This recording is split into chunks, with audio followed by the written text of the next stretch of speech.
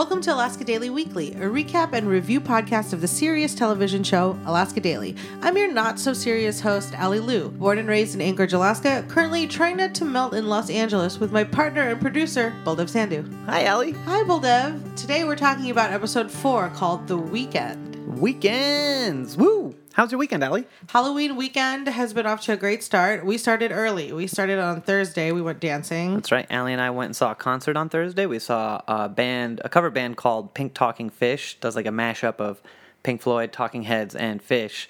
And opening up for them was a band called Black Crystal Wolf Kids, also a cover band. They do all kinds of like early 2000s kind of indie pop stuff. Yeah, Super like fun. Tumblr era.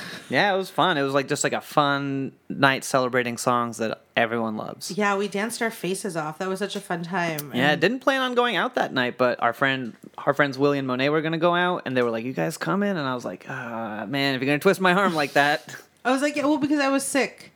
I was sick at the beginning of the week. Felt like shit. Yeah, and like you were feeling better, and you were like, I just want to shake this off. I was like, all right, let's do it. Hell yeah. We sure did. It was super fun. I'm so glad we went. I'm so glad we went too. And then Friday, we got a little day drunk. Got a little day drunk. For sure. Clocked out early. Well, we had our Costco pizza failure. That's right. We tried to go to Costco to get a pizza because Costco pizza is sick. Costco pizza is great and so cheap, and you can basically live on it for 2 days. Yeah. And we had a lot to do this weekend, so that was the plan. And I totally forgot that you needed to, because I'm transitioning from purse to full-time fanny pack. And how's that transition going for you? Not fast enough, apparently, because I had not transitioned like my health insurance cards and my Costco membership card from my purse wallet into fanny pack compartment. Good thing we didn't need to go to the Costco doctor either. Wait, it's just like 10 doctors see you for the price of one. It's like a bulk doctor's visit. Colonoscopy at the same time as an eye exam, at the same time as your ear exam. Yeah, they really get in there. Oh, I'm not into it. That's terrifying. Well, good thing we didn't need to go see the Costco doctor. We just wanted Costco pizza, but they didn't. We waited in line. We waited in line so long. Well, first of all, we had to park in that fucking parking lot, which we takes had to park a at the year. far end of the parking lot because it was like 5:30 on Friday. Peak Costco hours. We cut out early. It was like 4:00 on a Friday, but everyone else seemed to have the same idea. That's true. They all went to Costco. They all remembered their Costco cards, and they all got. I think it's bullshit. I think that you should be able to buy Costco pizza and Costco hot dogs without a membership. You didn't have used to be able to do that. Yeah, because I remember in high school we would go to Costco for lunch, and none of us had a membership. All of us were literally children. Before we had a membership, we would go to Costco to get pizza. Yeah, and then you get up to the front of the line and they're like membership, and you're like, fuck, it's so embarrassing. It was just such a shameful First feeling. time at Costco? Then we were just like, okay, whatever, we still want pizza. We went to the store next door and got 2 Red Baron frozen pizzas and had a party. It was awesome. Yeah, I love it was Red perfect. Baron pizza. It was like parents are out of town, you have a friend over. Those were the vibes for sure. Yeah, it was great. Except we're in our 30s. So parents are out of the house for sure. Yeah, so then on Saturday, Allie and I just kind of had like a chill day, but also like kind of like a personal errands and personal projects productive kind of day. Hung out in our living room. I love when the light comes through our apartment window and it just lights up the whole room. It feels really nice, except I was sitting right in front of the window and it was just blinding me the whole time. And I was like trying to work and like read all this stuff on my computer, and I was like, This wasn't happening. I gotta close these blinds, but it looks so nice, and it's like I could move, but like no, I like sitting here. And I spilled a ton of coffee all over everything. Oh my god, you spilled so much coffee, and guess what? It went everywhere. It flew. I've never seen coffee travel like that. I like knocked over my cup and it got on the table, the chair, the window, the wall, the floor, an electrical outlet, a power strip. I was like, what the hell happened? It was crazy. And then after that we stopped working. Yeah, I was like, fuck. I spent like an hour cleaning that up, and after that I was like, any will I have to get any work done is gone now. So we watched Nightmare on Elm Street, which was pretty sweet. Yeah, we watched the original Nightmare on Elm Street starring Johnny Depp. Yeah. Well, it wasn't even starring Johnny Depp. Johnny Depp was Introducing just Johnny Depp. Introducing Johnny Depp. That's right. Yeah, it was God. good. Holds up. It's been a long time since I've seen that one, so it was fun. It's really scary. I still got pretty scared. I yelled out a couple times. I am particularly homesick today. Feeling homesick? I am feeling super homesick because Halloween in Anchorage right now, my goddaughter Mochi is Ratatouille. And you hate rats. I hate I hate all rodents. Like squirrels, get out of here. Raccoons, I hate your hands. I can deal with spiders. I can deal Yeah. with like any The bug. centipedes and the millipedes. Yeah. Creepy crawlies, Yeah, but no rodents. No rodents. What is it about rodents? And they're just like their hands and their flesh tails and their teeth and they just reek of rabies and sickness. My brother got bit by a dog one time when we were kids. My middle brother, Manraj, he got bit. He was like out playing with his friends and a dog was on a walk with its owner and the dog bit him. He was fine, but we just called him Rabies Boy for a solid couple weeks after that. We got into a fight at a bowling alley at my other brother's birthday party. We put his name. We were doing you enter your names to keep the score and everything. Yeah. And we entered his name as Rabies. And then we got into a fight at the bowling alley and ruined my youngest brother, Ajit's birthday party. Well, I don't have a problem with dogs, but I have a problem with rodents. But rabies. That fell off a little, but I'm glad I know that story. Yeah, I don't think I ever told you that one. I don't think it's ever come up. But yeah, Mochi was your niece dressed up as Ratatouille, My even though you goddaughter. hate rats and you thought she was so cute. She was the cutest, and she is handing out full-size candy bars. What's she handing out? She's handing out Toblerone and Hershey's bars and M&M's and Reese's Cup and Toblerone is awesome. Toblerone is elite. I always think of my mom when I see Toblerone because Why? my mom traveled all the time and she would buy Toblerone at the airport, and when we would see her again, she would have her leftover Toblerone and give it to us. There you go. A little bit of Toblerone is better than no Toblerone. Yeah, looking back, it was just her trash. It wasn't for us. It was just whatever. She's like, Mommy's done. I'm so homesick, but it's so funny because Halloween in Alaska, trick or treating is like so pointless because no one knows what you're dressed up as because you have a fucking snowsuit over your princess costume. How many times is it common that it snows on Halloween? It usually has already snowed. And if not, is snowing on Halloween, and so Man. you have to bundle up, and I'm like the worst at Halloween. As an adult, I'm terrible at it. That's why we've been hot dog and hamburger for 5 years in a row, but I can't. Look, I those are can't solid do it. costumes. I like, it's not the most creative choice, but it's a fun choice. Remember when we went to our friend's burlesque show at that sex dungeon bar? Across from the Paramount lot where all those executives probably take their mistresses and their secretaries. Yeah. Yeah, for sure. There's probably like an underground tunnel from the Paramount lot to, was it Pourvu? Was that what it was called? Yeah, it was Pourvu, and everyone was just out to have a sexy night. Everyone was dressed up super everyone sexy. was so sexy, and you and I showed up in our hot dog and hamburger costume, and we're dancing. Like you could sense how pissed everyone was that we were. They're like, you guys are bringing down the average. We ruined every photograph. Yeah, like all the guys are dressed as like the Dracula. Joker. Yeah, like the Joker. The Joker had just come out, and like every dude is just like hair slicked back, red fucking suit, like an asshole. Oh man. Yeah. No, but the worst one though, the one that made me the angriest that day was this guy who like clearly just like showed up from work, maybe even an executive from the Paramount lot, like still in his like button up and his slacks and all that, but he just like had like white face paint on, and like that was it.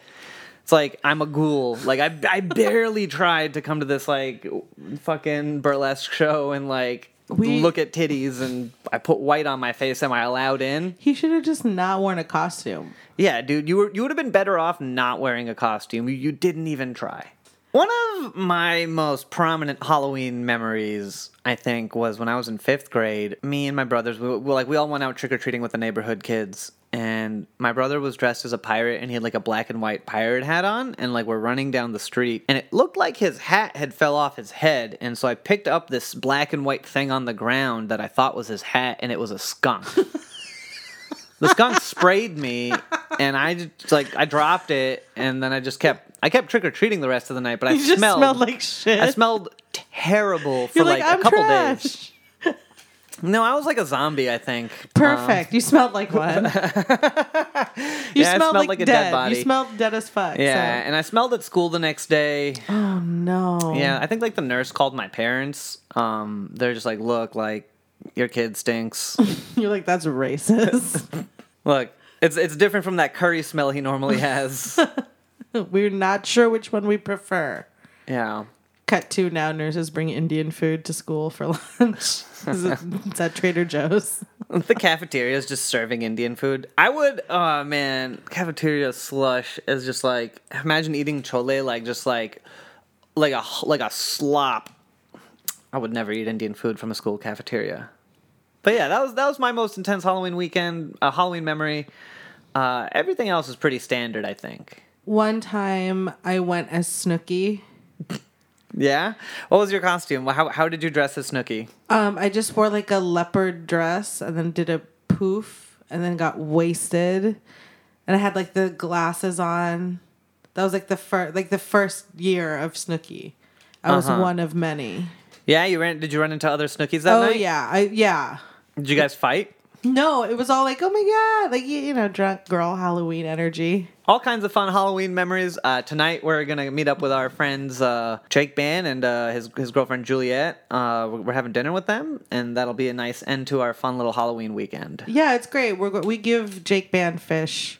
Look how much you get mentioned on this show, Jake. You know he what? complained so much that we didn't mention him in the first episode, and I'm pretty sure his name has come up every episode since. Every episode, yeah. So fuck you, this Jake is for you, guy. Yeah, fuck you, Jake. See you tonight. Let's dive into our episode, huh? No, I was gonna say. No. I was gonna say every time we come home from Alaska, we make sure to bring Jake Ban some fish. Tonight he's gonna make dinner using that making fish, some of the fish, and he doesn't know that we have more fish for him from our last trip. So how nice it is to be our friend. How nice it is to be Jake Ban. Do you want to dive into this recap? And now we'll dive into the recap of episode 4, The Weekend. Ladies and gentlemen, The Weekend. Oh yeah, this is my favorite Twitter account. It's just like, it's from when Daniel Craig hosted SNL and The Weeknd was the musical guest, and the host introduces the musical guest, so it's like, ladies and gentlemen, The Weeknd.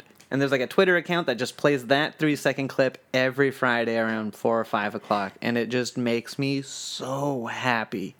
So happy.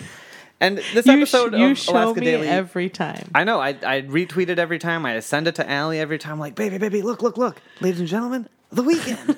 I love it. It brings you so much joy. Oh, man. What a good feeling. Like The Weeknd. Like The Weeknd. Let's dive into Alaska Daily's weekend then.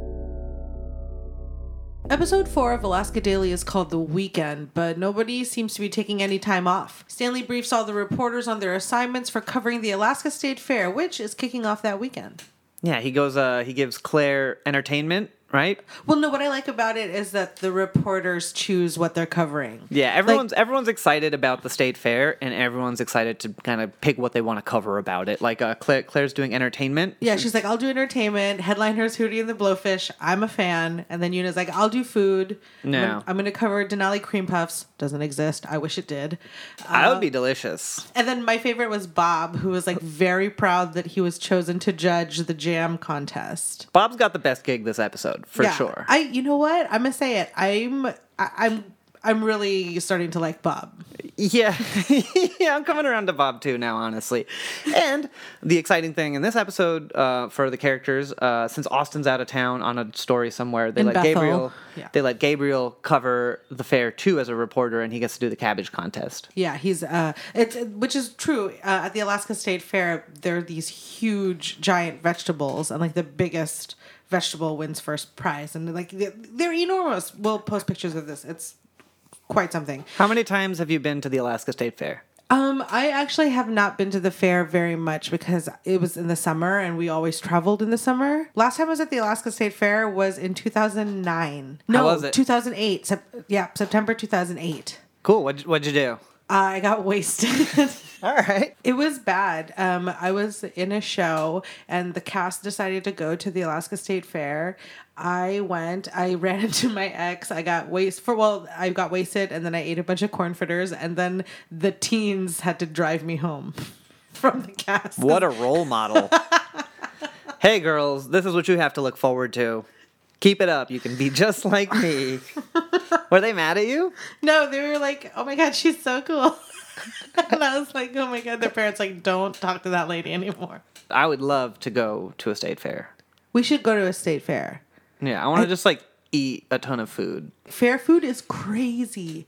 They literally just fry butter. There's been like I know they're like mad scientists of frying things. Yeah, I saw fried milk once. That's disgusting. It's so gnarly. But yeah, and everyone's really excited about it. Then Eileen comes in, she's like, yeah, Eileen poops all over this. She makes so many comments, but luckily, like Stanley kind of cuts her off each time, and then like kind of has her leave because nobody needs Eileen raining on this parade right now. Yeah, Eileen is trying to work all weekend, and yeah, she's trying to drag Roz into working on the case, but Roz is like, "Nah, I got a basketball tournament." But Stanley congratulates Eileen and Roz on their story about Durkin. It's getting a lot of views, and the city council is actually suspending him because of the story. Because his corrupt ass got exposed.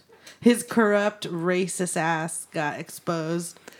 Which now this win is followed up by a nice little package for Eileen that was left at the front desk of the office. And in it is a ring box. And in that ring box is a bullet. Ooh, not a ring. A bullet and a note that says, go home. What would you do if you were mailed a bullet? Like, let's say you do some jokes, like at your next comedy show, you do some jokes. Somebody like a heckler heckles you, and then you'd like, you talk shit and you destroy them, whatever. As they say in those videos, comedian destroys heckler. Clickbait and nonsense. Yeah, so you do that, and then you go home, and there's a bullet mailed to you. Well, first, if it was in a ring box, I'd be like, finally, Baldev is proposing.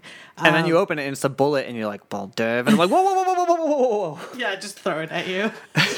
Comedian kills boyfriend.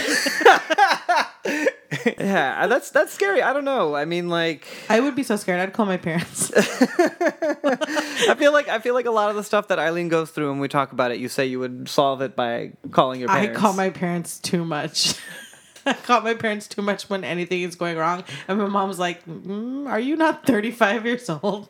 Why are you telling me? When we go to the airport, I text them at airport, and then when we get through security, I text them through security. When I get on the plane, I text them, boarding now. I know. We're going to be like senior citizens texting our parents when we're still getting on planes. Yeah, so the staff jumps right in to the state fair. They start covering their stories. They're having a great time, and Eileen holds up in her hotel room, and she's working on her book. Like, she cannot take a break. No, she just goes home and works on her side project, her 5 to 9 after her 9 to 5, that hustle culture. She's completely unfazed by the bullet threat. She's like, I wear this like a badge of honor. Yeah, and then she gets a phone call from that guy too, who like confirms to follow up and be like, in case you didn't know who that was from. Yeah, I really like. He's not really scary. He's like really bad at threatening over the phone. He's like, did you get my gift? Next time, the bullet won't come in a box. And then it's like, dun, dun, dun. I mean, I'd be scared, though, if someone said that to me. It's dramatic as hell, but that's a dramatic moment. That is a dramatic moment. Yeah, it is. How often are you getting... I mean, getting a bullet mailed to you is very dramatic. Fan mail... Yeah, so the reporters are at the state fair, and Gabriel is covering his cabbage story, and he interviews Erica Block, who won with a 135-pound cabbage. So while the other reporters are at the fair, Roz is having her weekend. She is playing in a tournament, a basketball tournament. Her team wins, and then they go out to celebrate at Coots. And her friend group is kind of pressuring her to talk shit about Eileen. They're all so curious. This big fancy reporter from New York comes in, and then as they say, quote, try to take her job. And Roz doesn't really play that game. She's not a shit talker. But she does compare Eileen to the Canada geese that come to Alaska for the summer, like make a bunch of noise and then just take off. I also think that's because her abandonment issues are so inflamed, you know? And Eileen triggers a lot of that for her, absolutely.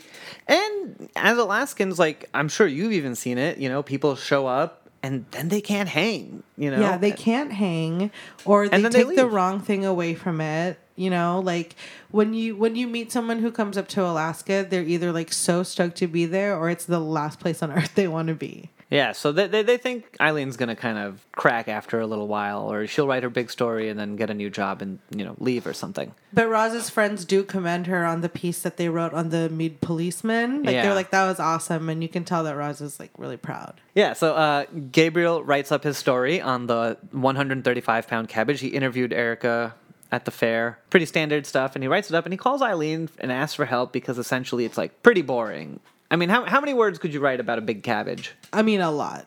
Not really. If you told me to write something about a big cabbage, I'd just like rip off James and the Giant Peach and replace peach with cabbage. And so Eileen tells Gabe that in order to write a more interesting story, he should go to the farm. Like that's where the story is, right? And then he's got all these questions about how to figure it out. And she's like, "You're a reporter. Like, figure it out. Like, be resourceful." You know, she's like really kind of encouraging him to be independent here. Yeah, but she's also like, she also takes the phone call because she's sitting there in her room. She can't write her book. It's a blank. Yeah, she's staring at a blank page. So it's like the writer's block aspect of it. Like when Eileen is not on assignment and she has to self-generate, it's not working. And so like tensions are mounting. Eileen gets a voicemail from her old boss, Rushmi from the Vanguard, essentially congratulating her on the story that she did about Chief Durkin, you know, and just tells her she wants to keep an open line of communication. Yeah, she's like, you know, as usual, great work. I'm so glad you found a home there. I'm here if you want to connect. Yeah. So people, like, she's still, she was not exiled. She ran away. She did run away, and this voicemail triggers a panic attack in her. We have not seen a panic attack since the pilot because we have been busy out in the field. And now that it is the weekend... Yeah, and she can't get any writing done. And, you know, she just got this voicemail that reminded her of this thing she was running away from. And she gets into the elevator, and these tourists get on with her, and she just freaks out, and she, like, runs out in front of the lobby. Like she runs past the publisher, Pritchett. Pritchett, yeah. And she just, like, faints. She collapses. She collapses by the valet. Smacks her face right into the sidewalk. And then she opens her eyes in an ambulance. Yeah, and, you know, Aaron Pritchard, he accompanies her on the ambulance, goes with her to the hospital, makes sure she's okay. She's not very friendly to him, though. Well, and she's also, like, trying to get out of the ambulance. So, like, ma'am, we have to take you to the hospital. We have to figure out what happened. She's like, I know what happened. It was a panic attack. I was in an ambulance one time. Oh, no. Why were you in an ambulance? I got too drunk at a college party, and then I vomited in front of my dorm. And the crazy thing is I'd made it back to my dorm room. Right. And then I realized I forgot my water bottle. On foot? Yeah, on foot. I'd, like, walked back. I'd, like, stumbled back, found my way, got in, and then I forgot my water bottle, so I was going to go all the way back to get it. And my friend was like, "Don't do that. That's stupid." I was like, No, I got it. I'll be real fast. And then, like... I just got so sick in the elevator ride on the way down. Eileen. Like Eileen. And then I ran out in front of the dorm building and I just like vomited in a bush. And the security guard at like in the lobby saw that. And protocol when you see a student vomit like that is just call an ambulance. Job, yeah, like so they called an ambulance and they took me and I was just like so sick. Alcohol poisoning, and then I gave myself alcohol poisoning. Yeah, it's no fun. It's no fun. And then a huge bill. It is a gigantic bill. Did they call your parents? No, I called my parents the next day. I was like, I'm going to tell you before you find out. Right. They were disappointed.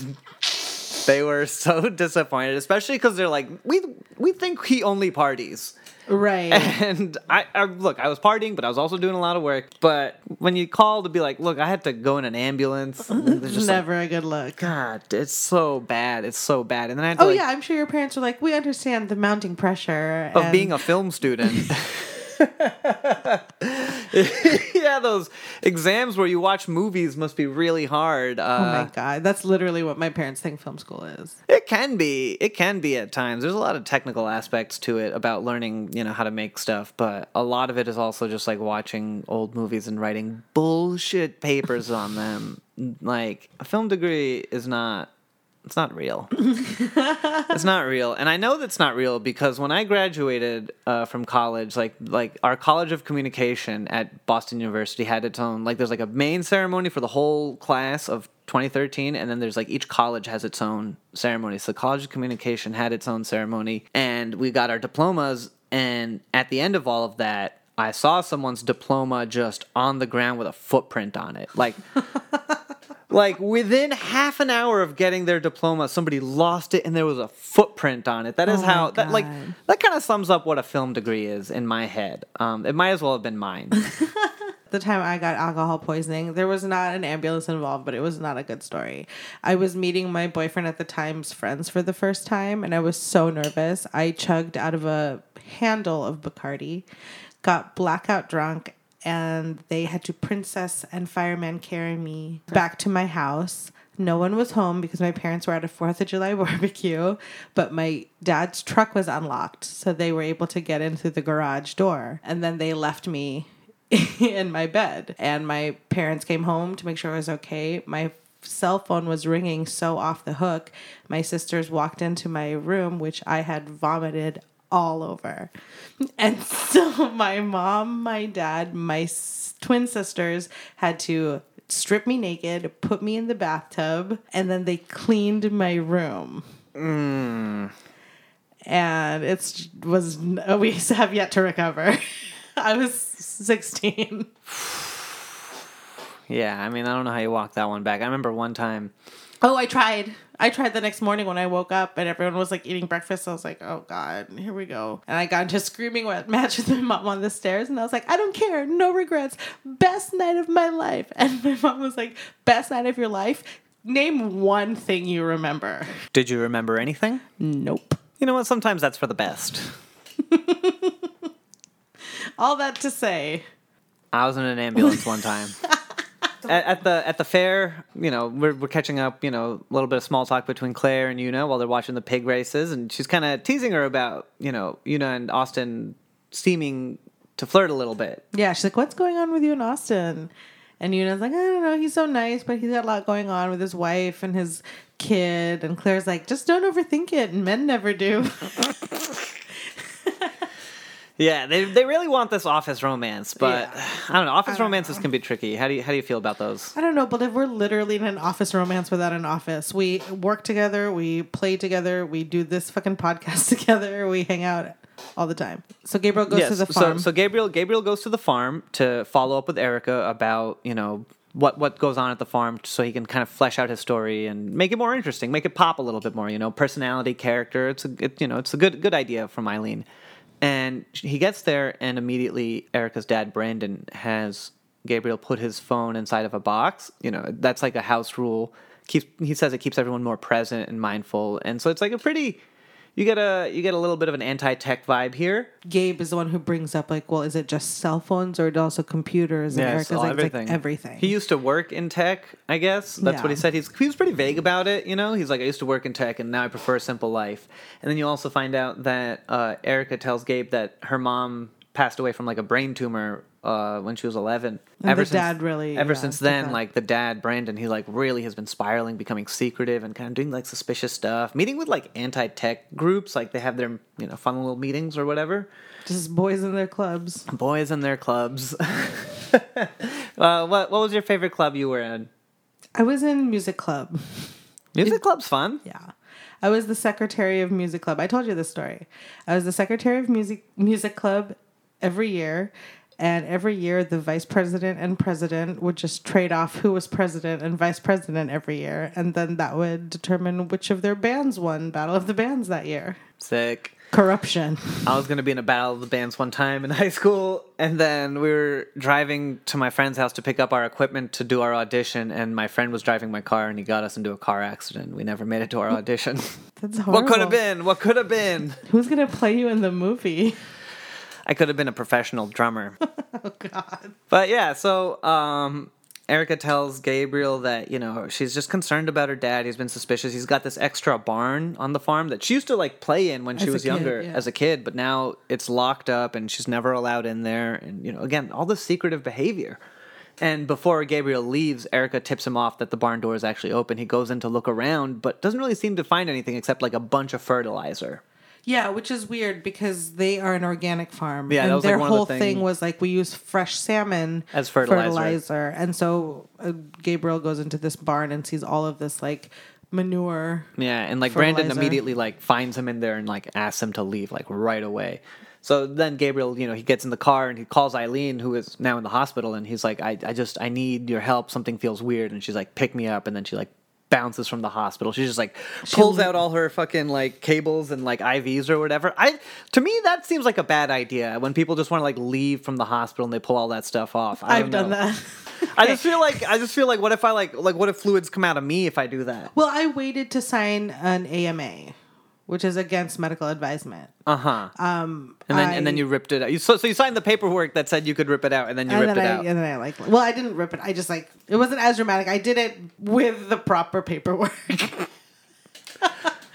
But Gabriel, again, this is his first story. It was supposed to be a fluff piece at the state fair, and now it's turning into this thing. And Eileen tells him ammonium nitrate in fertilizer can be used to make bombs. So immediately this escalates. Right. They don't have proof or anything, but they're we gotta get more. So Gabriel calls Erica and asks to meet her up. Doesn't ask, tells her he's gonna see her at her church the next day, and they meet up. And then she hands him this manifesto from an eco-terrorist group called Genesis that she found in her dad's room. Who then, with Eileen, showed it to Stanley and Bob, and they're like, this is good, but we need to get a direct connection between Brandon and Genesis. And so, go back and figure this out. And so then they go to the fair for the award ceremony, and Gabriel directly confronts Brandon, and he, with Eileen, and says, are you trying to make a bomb? How do you even ask someone that question directly? Gabriel did, though. He was just he showed up. He was ready to prove himself. This is his first story. He was just trying to do the best thing that he could do, and this thing just unfolded in so many ways. I mean, his assignment was write up about the winner of the Big Cabbage contest, and now he's balls deep in eco-terrorism. Yeah, so Brandon's pissed, and he tries to deflect and dodge these questions, and he's like, that's weird, why would I be doing that? We're a farm, we have fertilizer. But then Gabriel pulls out the manifesto, and now Brandon's pissed. Yeah, and he's like, where did you get that? If you got that out of my house, I'm pressing charges. And then his daughter is like, no, Dad, I fucking gave it to him, you weirdo. Yeah, and then, it just kind of, he just walks away. He just kind of walks away. The moment kind of deflates instantly. And then, Gabriel and Eileen go back to the office, and ultimately Stanley says that they can't print this story because there's just not enough to go with, but there is enough for them to reach out to their contact at the FBI to get this guy Brandon Block on their radar. Right. So he did a tremendous job. Yeah, even though he couldn't publish. He couldn't publish, but he uncovered something really important that people weren't aware of before. And, he can continue researching, Eileen encourages him to keep going until the story is published. And because Eileen says we're not done, and then Bob and Stanley are like, good. Yeah, keep going. Going. And then Stanley takes Gabriel out for a drink afterwards, and he pretty much says, "You're a reporter now. I can't give you a pay raise or anything yet, but you're in addition good job." In addition to your current duties, you're also a reporter for the Daily Alaskan. And Gabe is like, yay! a promotion without the pay raise. Aren't we familiar with that? And then lastly, at the end of the episode, Eileen gets a phone call from ex-police chief Connors from Meade, who was there before Durkin, and he arranges a meeting between them. And so Eileen and Roz meet up with him, and he gives them... Well, first he thanks them for, publishing that story. Because he was a drunk. He was a drunk during his time. So he was completely uncredible. He... Couldn't stop Durkin from doing what he was doing as an officer. Durkin took his job, and so then when they published this piece, it freed up that guilt and that locked him up, and so he came forward and he shared the unredacted police report for Gloria with these reporters, and so it gave them two more persons of interest, Ezra Fisher and Regia Horn, and so boom. More leads, they got more places to go and more stuff to figure out. And more forward momentum in the effort to figure out what happened to Gloria Namnat. Yeah. Exciting stuff. I like this episode. I really like this episode, too. I'm so glad they brought the panic attacks back. Yeah. And you're right, Allie. What you'd been saying these last few episodes where when Eileen is busy, she can kind of keep the panic attack away. She can keep it at bay. Right. But as soon as she has time to kind of sit with her thoughts, it all kind of compounds and it hits her so hard. Yeah, and it builds, she was threatened. Her life was threatened, and she was like, nope, that's a badge of honor, whatever. Rashmi reaches out. She doesn't answer. The voicemail triggers her. The elevator crashing in front of the publisher that she is relentless in her effort to figure out what his deal is. Yeah. She is not giving him the time of day, but he also is a fucking narc. He narked on her to Stanley right away. I still don't know if he genuinely gives a shit about Eileen or if he's just trying to keep an eye on her. Yeah. It's his intentions seem a little murky at the moment. If you could give any advice to Eileen right now to handle her stress, her anxiety, these panic attacks, what would you say to her? Honestly, it's like, look, bitch, you have the resources to take some time off and figure this out. Like, what she has, again, is the privilege of time and money. We all have to figure this shit out in real time as we go about our daily lives and try to fucking keep our head above water. We don't have time. Right. We like don't we have money. our anxiety meltdowns like between work Zoom meetings, Like Right. there's no time to be like, I can't take this meeting. I'm taking a mental health day. And thank God we work from home. Yeah.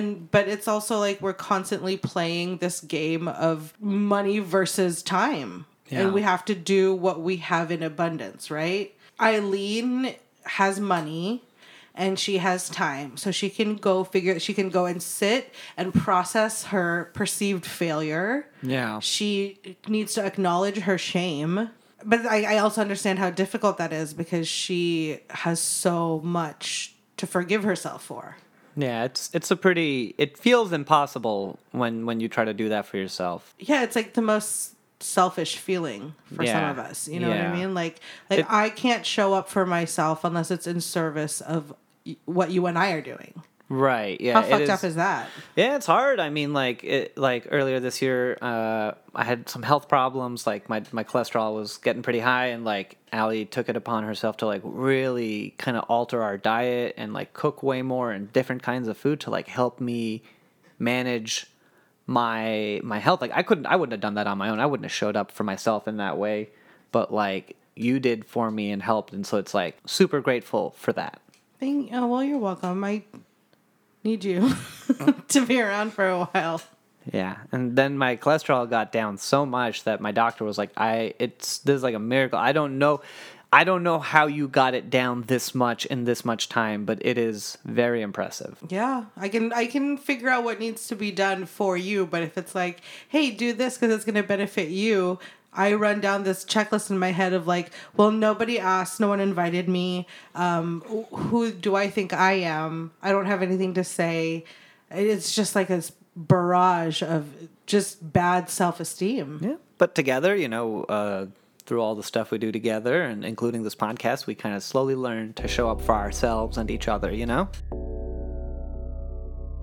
For this week's story from the Anchorage Daily News that Allie has her subscription for, we have this, here's the headline. A juvenile shorebird tagged in Alaska flew nonstop for 11 days and arrived in Tasmania. The story is by Emily Mesner. Yeah, so the story goes, this is the time of year when Alaska's migratory birds uproot and move to warmer places. And this week, a bar-tailed godwit tagged as B6 completed its migration from western Alaska's coast to southern Australia, a nonstop journey of nearly 8,500 miles completed in 11 days. That bird did drugs. What performance-enhancing drugs was this bird on? Hopefully they don't find out because then they won't take its record away. Yeah, that bird's going to get its picture in the Hall of Fame. And if it fails a drug test, disgrace. I guess disgrace upon your species. Lance Armstrong of birds. So Lee Tibbetts, a wildlife biologist, has been researching these birds and tagged this bird B6. It's a 4-month-old shorebird which weighs just 600 grams or a little more than a pound or slightly heavier than a can of beans. So they didn't have to do very many drugs. Yeah. Like one little speck could probably... I mean, you give too many drugs to a bird and it might explode. Yeah, so that's like a long flight. That's exciting. That's like a fun little... Good for you, little bird. Yeah, good for you. Good job. Making Alaska proud. That's like a crazy migratory pattern, though. And so scientists are like concerned that this might be like, again, last week we talked about the crabs, like global warming, climate change, all that kind of affects these animals' habitats and like when, where, and how they travel. And so they're just going to see what kind of a trend unfolds from here. That's wild. Can you eat these birds? I mean, if you cook it, probably. Or bite it raw. Fuck it. No, salmonella, my greatest fear. Yeah, well, maybe they're going to bring salmonella to fucking Tasmania now. I should go as salmonella for Halloween. It's the scariest. Well, how would you dress up as salmonella for Halloween? Like a salmon with glass slippers. Okay. Like Cinderella salmon, Yeah. salmonella. Okay, that's clever. That was fast. You had that ready to go. Look, I've been thinking about it for a while. Yeah, clearly. Well, thanks for hanging out with me, Boldiv. I can't wait to hang out with you in 2 minutes. Yeah, we're gonna go to a dinner party where the last time we had a dinner party with our friends Jake and Juliet, we hosted them here.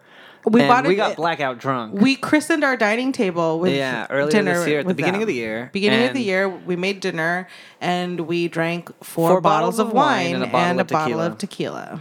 Yeah, it was like on a Sunday. As is today. Is today. So happy Halloween, everybody. Thanks for tuning in to Alaska Daily Weekly.